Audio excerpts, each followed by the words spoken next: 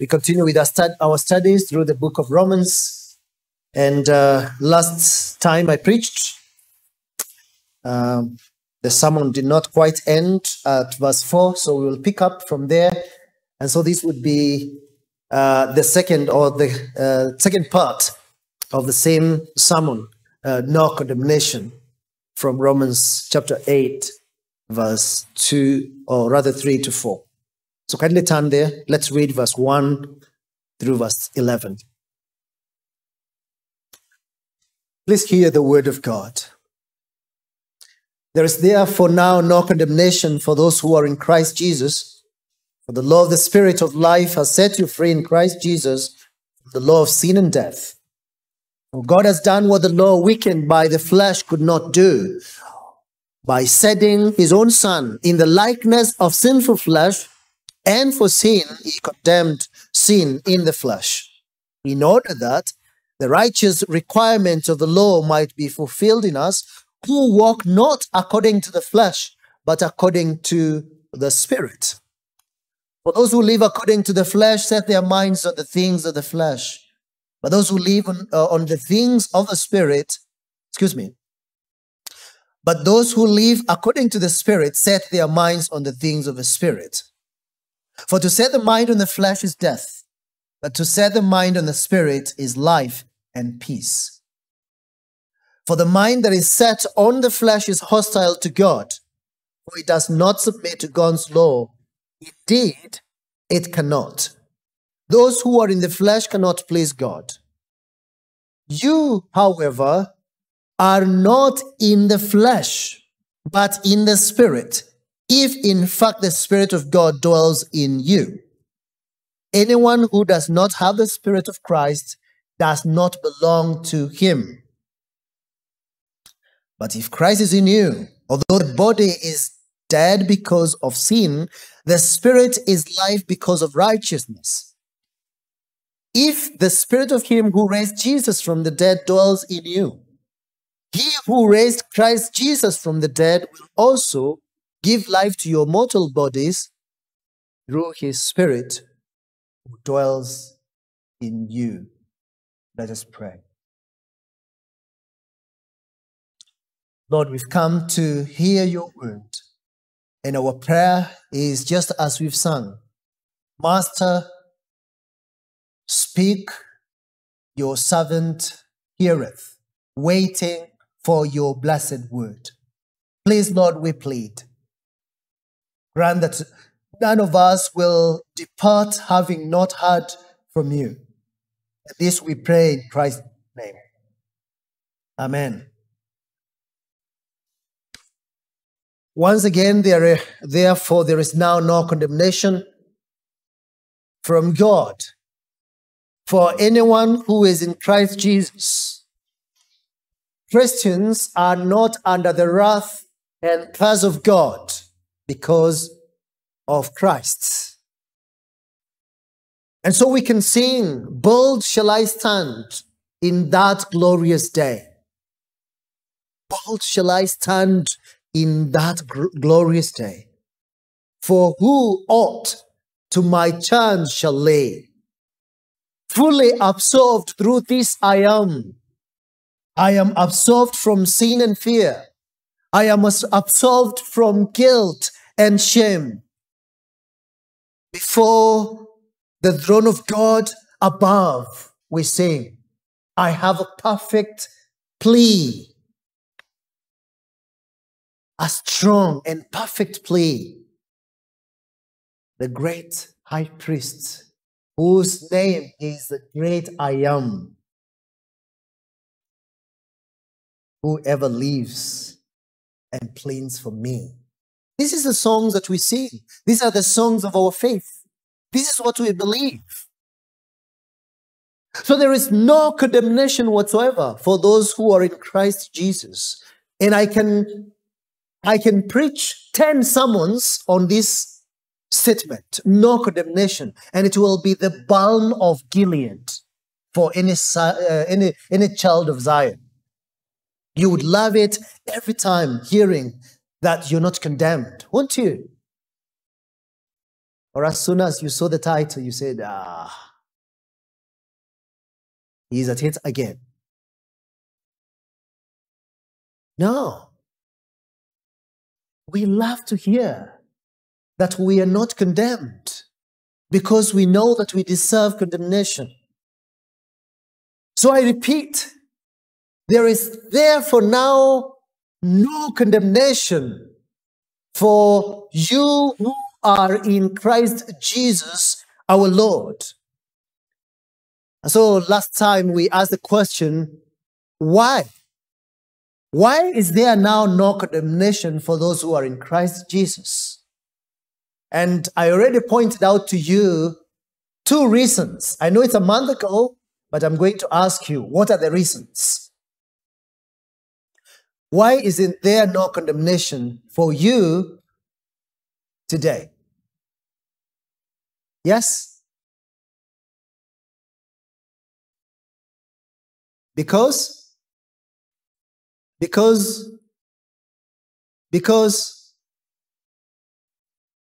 are not moving. You have to tell me, because why is it that there is no condemnation? From verse 1, you have to have your Bibles open. Not quite. That's not verse 1. Because we are Christ Jesus. Because we are in Christ Jesus. Repeat. Yes. Thank you. Why isn't there no condemnation in the second place from verse 2? Because we are indwelt by the Holy Spirit. You've forgotten. It's only a month ago. Because you are indwelt by the Holy Spirit. That's what the Bible says. For the law of the Spirit of life has set you free in Christ Jesus. Verse 2 repeats verse 1 when it says in Christ Jesus. But the emphasis of verse 2 is that the law of the Spirit of life has set you free. Therefore, there is now no condemnation. And thirdly, there is now no condemnation because of what God the Father has done. What has He done? What has God the Father done? He has sent His own Son. And He has done what the law, weakened by our flesh, could not do. He has condemned sin, the flesh. So you can see that the outline is right there on the text. But the third reason why there is now no condemnation is found at the end of verse 4. Because of what we've become. What have we become? We walk. Are you looking at your Bibles? We walk not according to the flesh, but according to the Spirit. Thank you for participating. Now the question is, who shall condemn us now when we are well armed with those 4 reasons? Who can condemn us now? We sing, since Christ has died and risen and gone above, for us to plead at the right hand of love, it is God who justifies. Who shall record the pardon or love or grace? Or who the broken chain of guilt replace? It is God who justifies. Therefore, no one can condemn. That's what we sing. So we've already established that these first 2 verses make it very clear that we are well secured in Christ. We are indwelt by the Holy Spirit. Therefore, there is no condemnation. And this is the confidence with which we come to the next 2 verses. Because the next 2 verses assures us of what God has done for us and what he has made us to be. Why is it that we can confidently believe that there is now no condemnation? Two reasons. Or rather, this is the third reason, but the first for this sermon.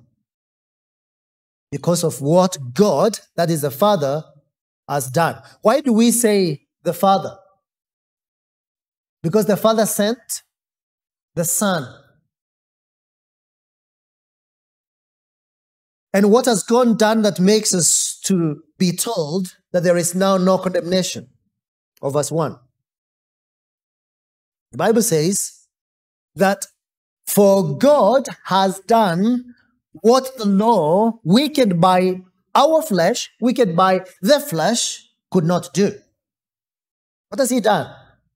By sending his own Son in the likeness of sinful flesh, and for sin, he condemned the sin in the flesh in order that the righteous requirement of the law might be fulfilled in us who walk not according to the flesh, but according to the Spirit. That's a long statement, isn't it? But it's a good statement. It's an important statement because it clearly tells us what God the Father has done. What has he done? What he has done, the law could not do. What he has done, our wicked flesh could not do. What he has done, the law and our flesh combined could not do. And what has he done? He has sent his Son in the flesh. He has sent his Son in the flesh. And you can underline his Son in the flesh. Because you see, God the Father would have condemned us because of our sins. Right? That's what we deserved. But God the Father has condemned someone else. Who is that? Who has been condemned? Look at the Bible clearly. What does it say? Who has been condemned? Thank you. It is sin that has been condemned. And how has the sin been condemned? Yes? It has been condemned in the flesh of his Son for us. We know that God loved the world. John 3:16. God loved the world and sent his only Son. Why? So that whoever believes should not perish but have eternal life. And last time I asked you, and what does verse 18 say? God's love is demonstrated in the setting of his Son even before we know what the Son came to do. So why did God send his Son? God did not send his Son into the world to condemn the world, but in order that the world might be saved through the Son. That's John 3:18. You need to know it as well. God did not send his Son into the world to condemn the world, but in order that the world might be saved through him. And how did he send his Son? How did God send his Son? He sent his Son in the flesh. In the flesh. And so John writes in John chapter 1 verse 14, and the Word became flesh and dwelt among us, and we have seen his glory, the glory as of the only Son full of grace and truth. The eternal Son of God, the Word, was born of a woman. He became incarnate in the flesh. He took our nature. He became like us in the flesh. Because the Bible says in Hebrews 2:17, for he had to be made like his brothers in every respect, so that he might become a merciful and faithful high priest in the service of God to make propitiation for the sins of the people. That's Hebrews 2:17. God sent his Son in the flesh. For we know that the eternal Son of God became man, and so was and continues to be God and man in two distinct natures and one person forever. We know that there is one God and there is only one mediator between God and man, the man Christ Jesus, who gave his life as a ransom for all. And why did God send the Son in the flesh? The Bible again tells us. Why did God the Father send the Son in the flesh?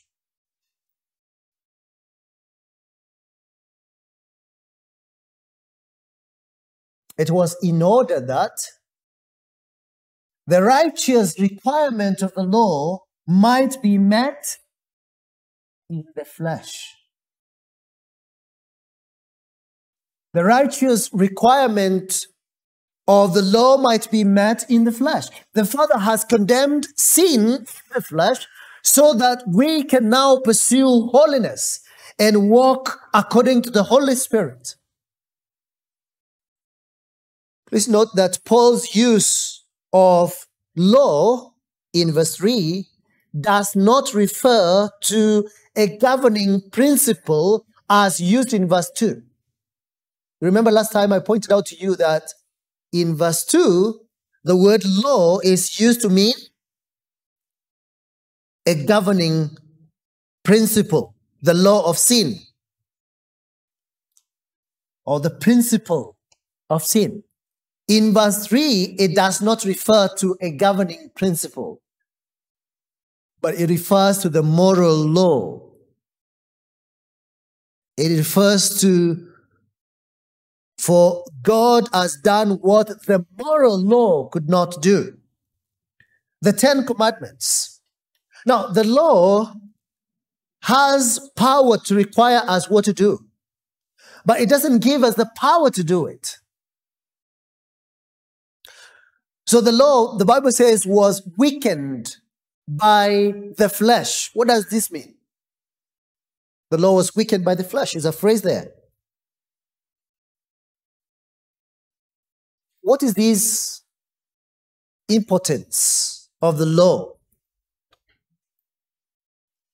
See, the impotence of the law to enable us to do what it requires is underscored here correctly and clearly. Now, it's not to say that there is anything wrong with the law. Okay? Whatever is wrong is in our flesh. It is weakened by our flesh. And the weakness was in its inability to give us the power, to give the flesh the power to obey it. So, the flesh is a reference to our own human limitation. The weakness is in us. Therefore, we need the power of the Holy Spirit to enable us keep the law.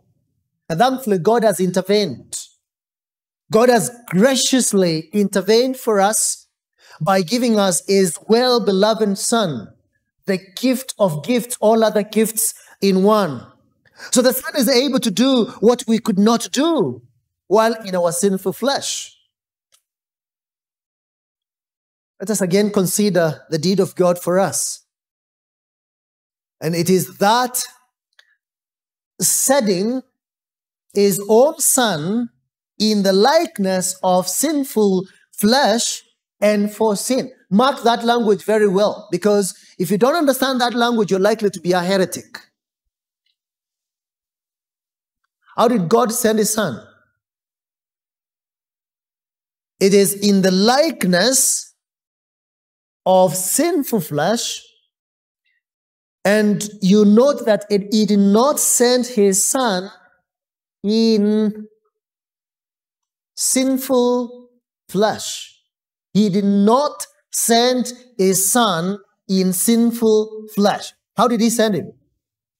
In the likeness of sinful flesh. This is a reference to the birth of Christ, because we know that Jesus was always God. We know that Jesus is God-man.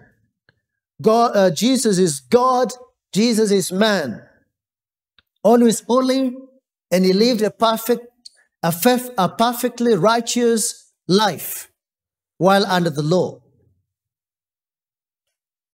And so in the womb of the Virgin Mary, Jesus took upon himself a human nature.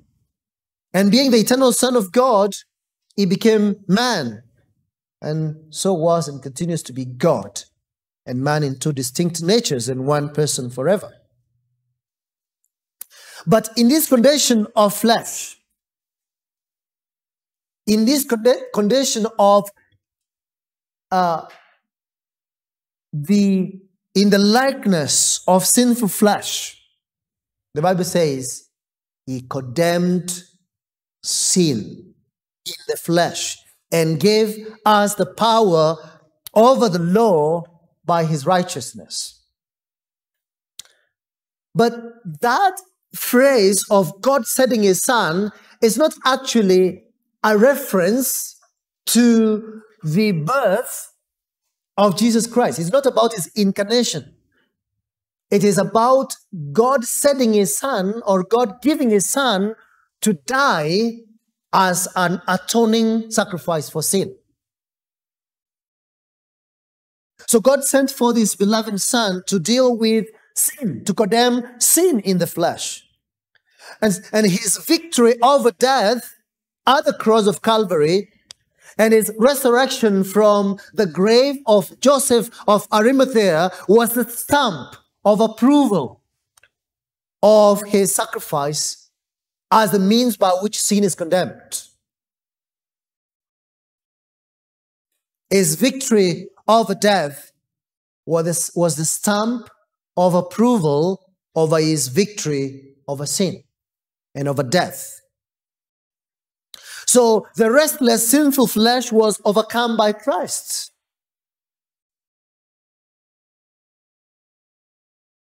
That's what the Lord did. He condemned sin in the flesh. And then secondly, is that point. His son condemned sin in the flesh. It is interesting to note that the word condemned sin in verse 3 is the exact word as used in verse 1.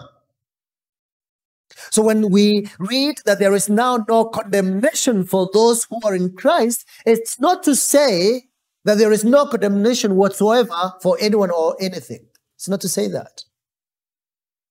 Because the word condemned sin in the flesh is that very same word in verse 1, whereby we are told there is now no condemnation.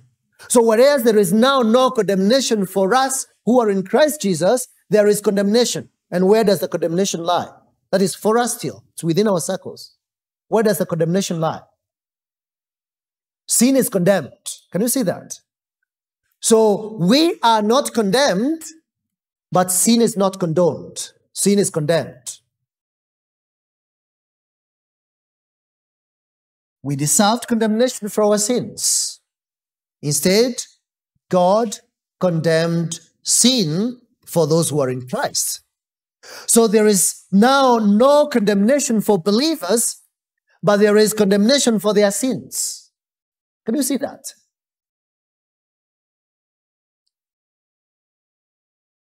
God overthrew the power of sin in the life of every one of his children. Amen? By his son. So Jesus had to take our place, walk in our shoes, feel our skin, know our emotions, our heartaches, our pains, our sorrows, our temptations, our fallen world, and contend with our enemies, sin, the world, the devil, and death itself. This was in order to deliver us from the power of sin, so that sin can be condemned in the flesh. The Father placed it upon his Son, our Savior, Jesus Christ, so that we could be delivered from both the condemnation and the power of sin in our daily lives and live for him.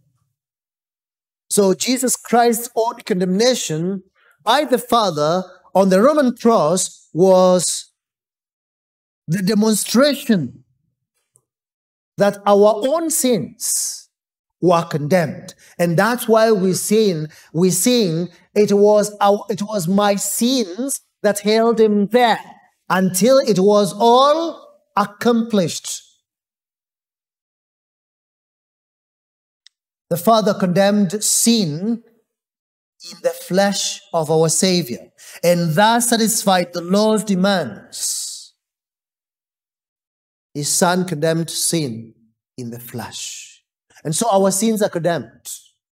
Our sins are condemned. Our sins are condemned. Secondly, there is therefore now no condemnation for us who are in Christ Jesus because of what we've become. What have we become?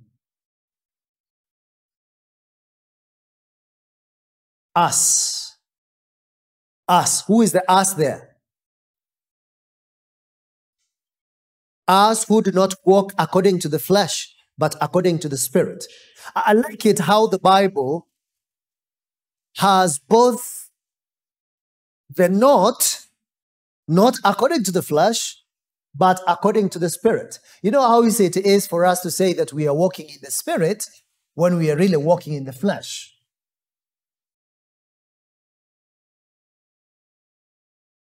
So if you're walking in the flesh, and we need to know what that means, then you're not walking in the Spirit. Those two are mutually exclusive. They do not sit on the same boat. They cannot be in the same WhatsApp group. The walking in the flesh and walking in the Spirit, no, they cannot greet. No handshake here between walking in the flesh and walking in the Spirit. Those two cannot walk together. They cannot agree. So the us is well defined with the fact that we do not walk or live according to the flesh. That is, we do not live fulfilling our fleshly appetites. We do not gratify the flesh. We do not live according to the whims of our flesh. Or do we? Do we? Yes? We better not. We cannot say that we are not under condemnation and yet walk in the flesh.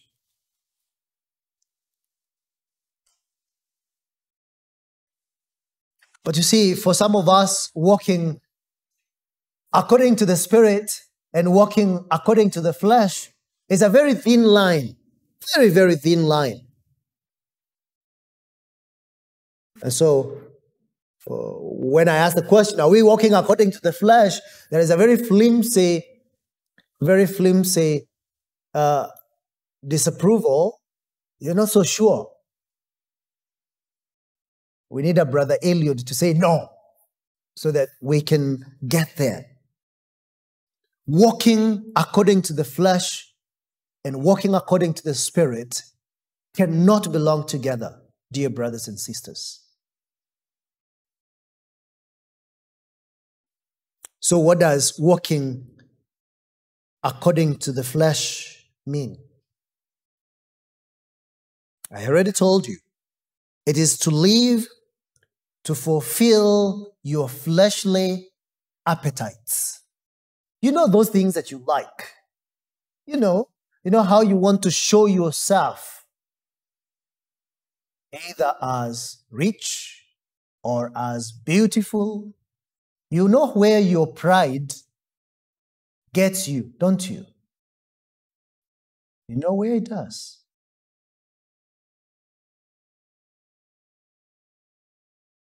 You know those things that, massage your ego. And those things that you like. And you like to be referred in a particular way. And you like to be pampered and be regarded by others in a special way. And you like others to bow down to you, like Haman of old.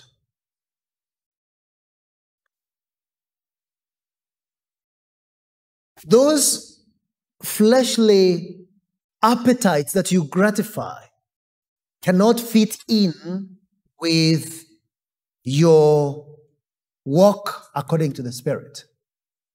And so whatever you decide, whatever decision you make, you need to always ask yourself, is this according to my flesh or is this according to the Spirit of God?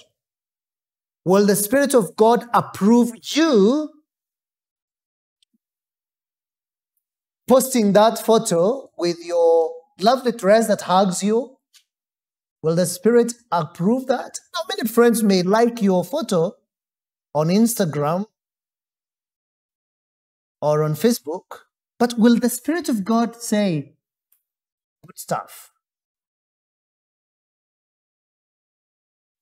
Yes? I don't know whether we think like that at all. Now, I constantly go to social media because it helps us know those internal processes of the mind. You take hold of your photo, you look for all those filters, and then you post. And then you have your many, many likes. What are you thinking? What are you thinking? That's walking according to the flesh. Because I can assure you the Spirit will not be smiling. And one of the things that the Word of God does now is to sharpen your conscience so that when you do that, something is going on in your mind and you're asking these critical questions and wanting to know whether I'm doing the right thing, spreading my honors or spreading the honors of Christ.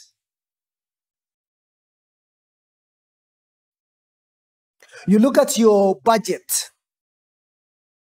Look at how you spend your salary, how you spend your money.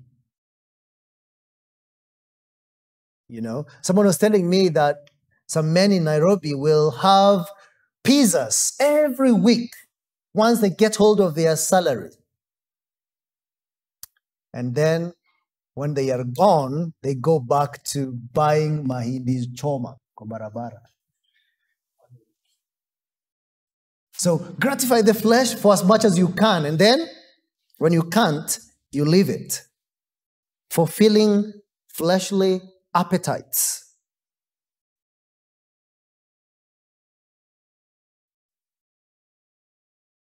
And it's not just in the clothes you wear and the way you use the social media and the way you spend your money. It's also by how you spend your time.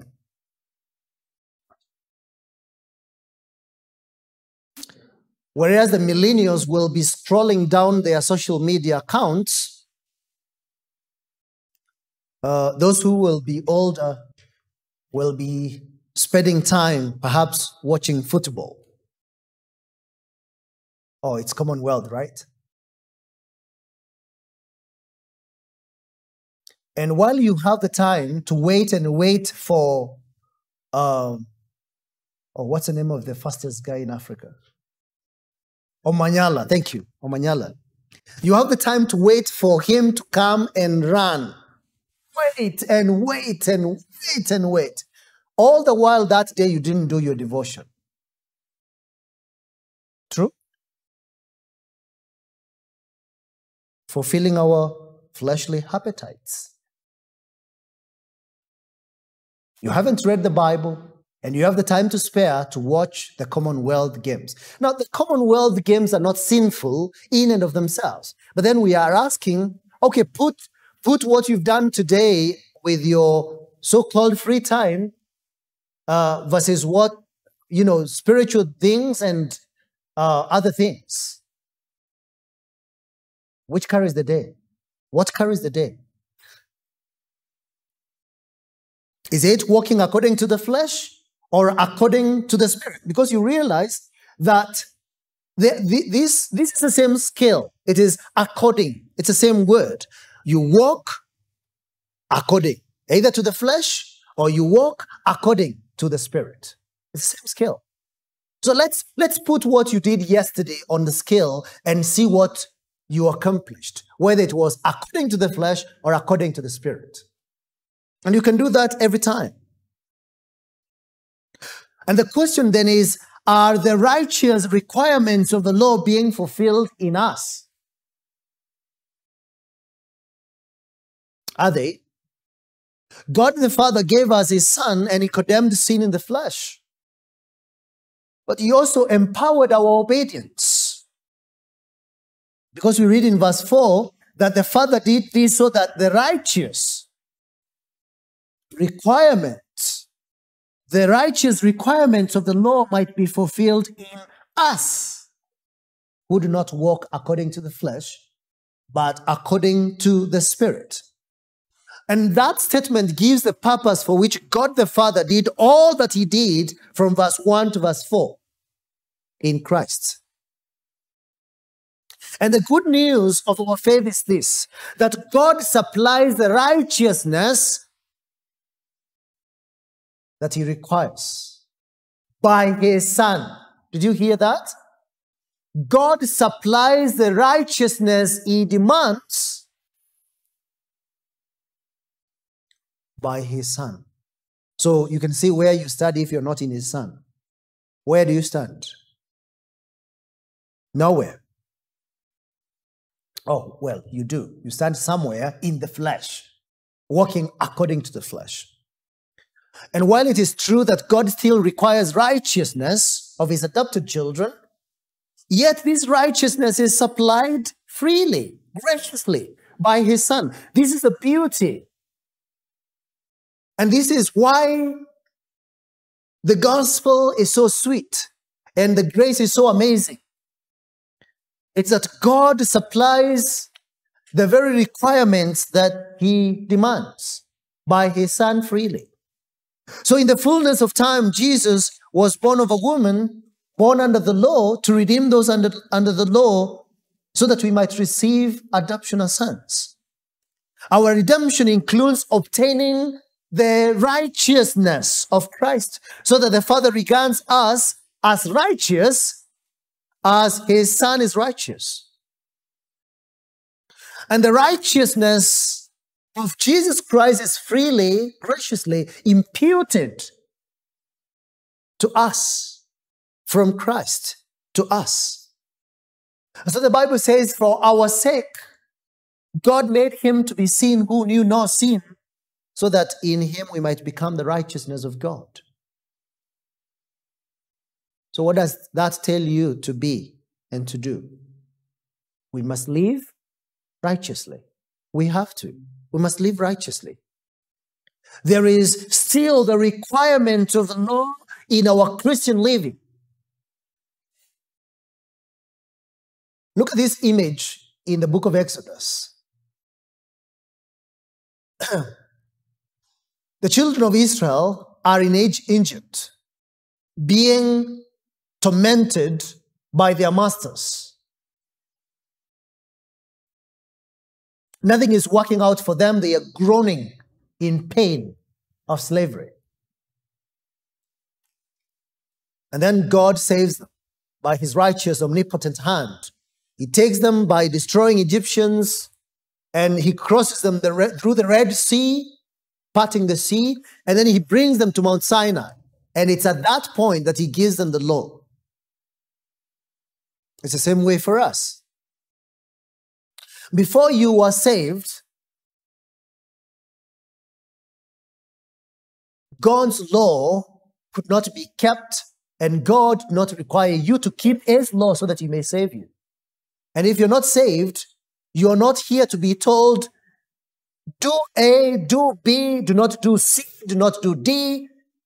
We are not a church like that tell you, do this and do that and do this and do that. No, so that you may be saved. We tell you, Christ Jesus has done it all. Believe in him and you will live. Now, having been saved freely by his grace, you become God's workmanship, created in Christ Jesus for good works. Ephesians 2:10. That's what you become. So we must live righteously. There is still the requirement of the law in our Christian living. So we follow, we live in obedience to the 10 commandments. We're not free to live however we want in the flesh, because the righteous requirement of the law must be fulfilled where? In us. The righteous requirement of the law must be fulfilled in us. We are not antinomians. We are not antinomians. We don't hate the law of God. We know that the law of God is good and holy and righteous altogether, isn't it? The righteous requirements of the law must be fulfilled in us or lived out. That is, to be fulfilled in us means it must be lived out in our Christian lives. To be fulfilled means that holiness is realized in our lives through our obedience to the law of God. Righteousness is found in us because we are in Christ. We must live to please God and not to gratify the flesh. We now live by the enabling power of the Holy Spirit, who now dwells in us. The law of God has been written on our hearts. The law is being realized and fulfilled in us as we live in obedience to what God requires. And the Spirit of God is constantly convicting us of our sins and convincing us to follow Christ without wavering. God commands us to show our love for him with all our hearts and mind and strength, and by not having other gods before him. He is the only object of our worship and adoration. We therefore cannot regard anyone or anything else more than God, nor graven images. We cannot be irreverent before God so as to use his name in vain. God is still God, and God's time is still God's time. Sabbath keeping shows that we are headed to heaven where he is, where still remains a Sabbath rest for God's people. Hebrews 4:9. We are to honor and obey our parents in the Lord, for this is right. We are not to kill or hate anyone. We are not to be immoral or impure in our thoughts in any way. We are not to steal anyone's property or time. We are not to be covetous because that is idolatry. We are not to be liars. I saw recently a summary of the 10 commandments, 10 words. Write them. The first commandment is on religion. The second commandment is on worship. So religion, is it true religion? Worship, is it pure worship? And then the third commandment is on reverence. The fourth commandment is on time. The fifth commandment is on authority. The sixth commandment is on life. The seventh commandment is on purity. The 8th commandment is on tongue or words. And the 10th commandment is on contentment. So, very easy to remember. Religion, worship, reverence, time, authority, life, purity, property. Sorry, I think I skipped property. Property, so that you don't steal, the 8th commandment. And then there is tongue or words and contentment. Easy to remember. The Bible is a book that reveals God to us. But the Bible is also a book that tells us what God requires of his children. We know how to live in heaven from the Bible. We know how to live in heaven while we are on earth from the Bible. We know that one day we will be by our Father's side while in heaven. And we know how he shall be pleased with us. As I finish, let me say 3 things. Number 1, verse 1 says, there is therefore now no condemnation. So, Christians do not live in fear of the day of death or judgment. We are not afraid of facing God at the judgment seat. We shall appear there. We know we shall appear. For the Bible says, we must all appear before the judgment seat of Christ. 2 Corinthians chapter 5, verse 10. But we shall be declared not guilty, and there will be no condemnation for us. Why? Because of one name, the name of Jesus Christ. We thus are not afraid of death. We do not live in doubt regarding our eternal destiny, because we have trusted in the ultimate judge of the universe, Jesus Christ. He has acquitted us on the account of his own person and work. He has forgiven us our sins on the basis of the payment of the penalty of our sins by himself. He is satisfied. God the just is fully satisfied to look on him and pardon me. He has satisfied the demands of the law. Salvation has been accomplished. So, come, rejoice now, O my soul, for Christ's love is now my reward. Fear is gone, hope is sure. Christ is mine forevermore. Amen. And the second thing I want to say is that praise God for such a mighty salvation in his Son. Praise God. Look at what God has done in sending his Son and the great salvation that has been accomplished. He is worthy of all praises. We must remember to praise God every day of our life. Every breath that we take in, we must praise the Lord and thank him for dealing with us so graciously. And we should be those who sing, redeemed. How I love to proclaim it. Redeemed by the blood of the Lamb. Redeemed through his infinite mercy. His child. And forever I am. How much do you sing to the Lord? You know, some of you sing only when you come to church, and that's why you must not miss church. I'm serious. Some people don't sing within the week. Don't sing, they don't read the Bible, they don't pray. You wonder what kind of Christians are there.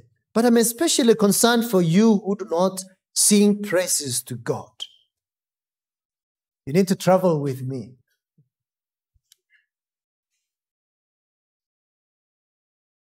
I'm serious. Please, let's sing praises to God. And some of you sing secular music, by the way. I think you do, don't you? I mean, how can you afford to sing secular music when you haven't praised God enough? That's where secular music is bad, because it denies you an opportunity to sing praises to God, who so loved you. And so there are people here, I'm not naming them, but they cannot sing "To God Be the Glory" without the hymn book. That's how serious it is. There are people seated here today, they cannot sing "To God Be the Glory" without a hymn book.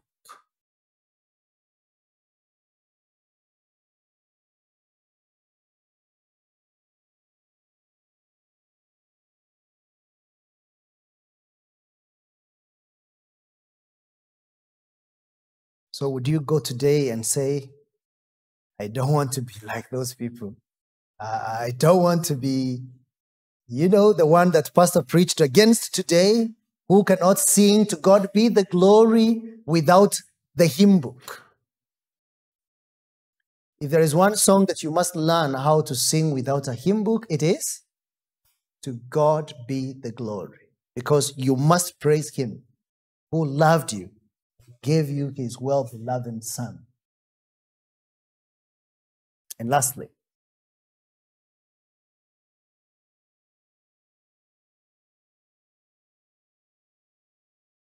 I take a deep breath as I come to the last point, because you see, the title of the sermon is No Condemnation. But do you think that's true of every one of us here today? Yes? Can that be said of all of you who are here in this room or who are listening to this sermon? No condemnation?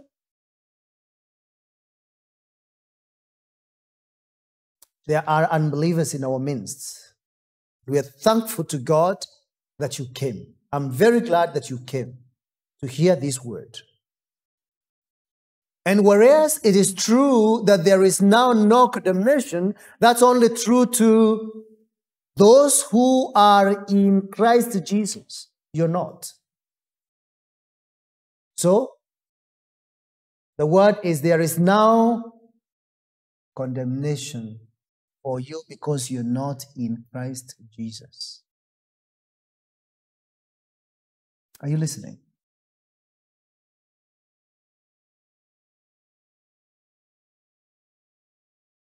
So I would like you to do this. Pause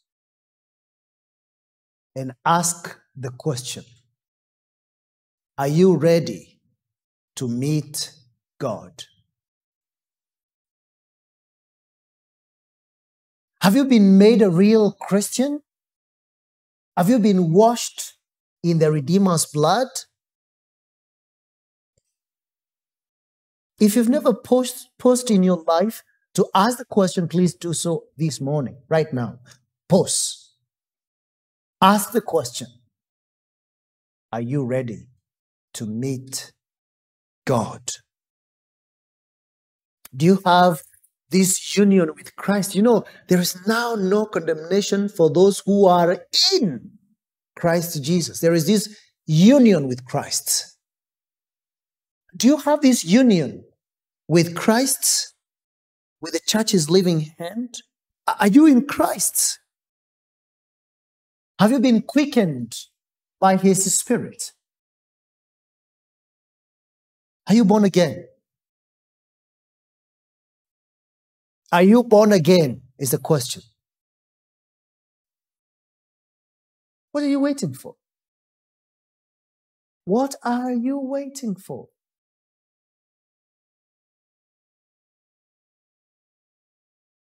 Why are you not trusting in the Lord Jesus Christ? Why do you keep on delaying? And you delay and you delay. You procrastinate. You procrastinate again and again. So please, hear this. Today is the day of salvation, not tomorrow. Today is the day of salvation. You have heard God's voice. I know he has used me, my mouth, but really you've heard God's voice. Please, please, please do not harden your heart in rebellion. Do not. Do not harden your heart in rebellion. Do not leave this place without Jesus Christ. So meanwhile, we want to rise up and ask the question and sing this song. Pause and ask the question. If you've never answered that question, please don't stand up. Remain seated and ask the question. And then we will sing.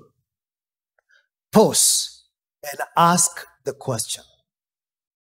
Are you ready to meet God?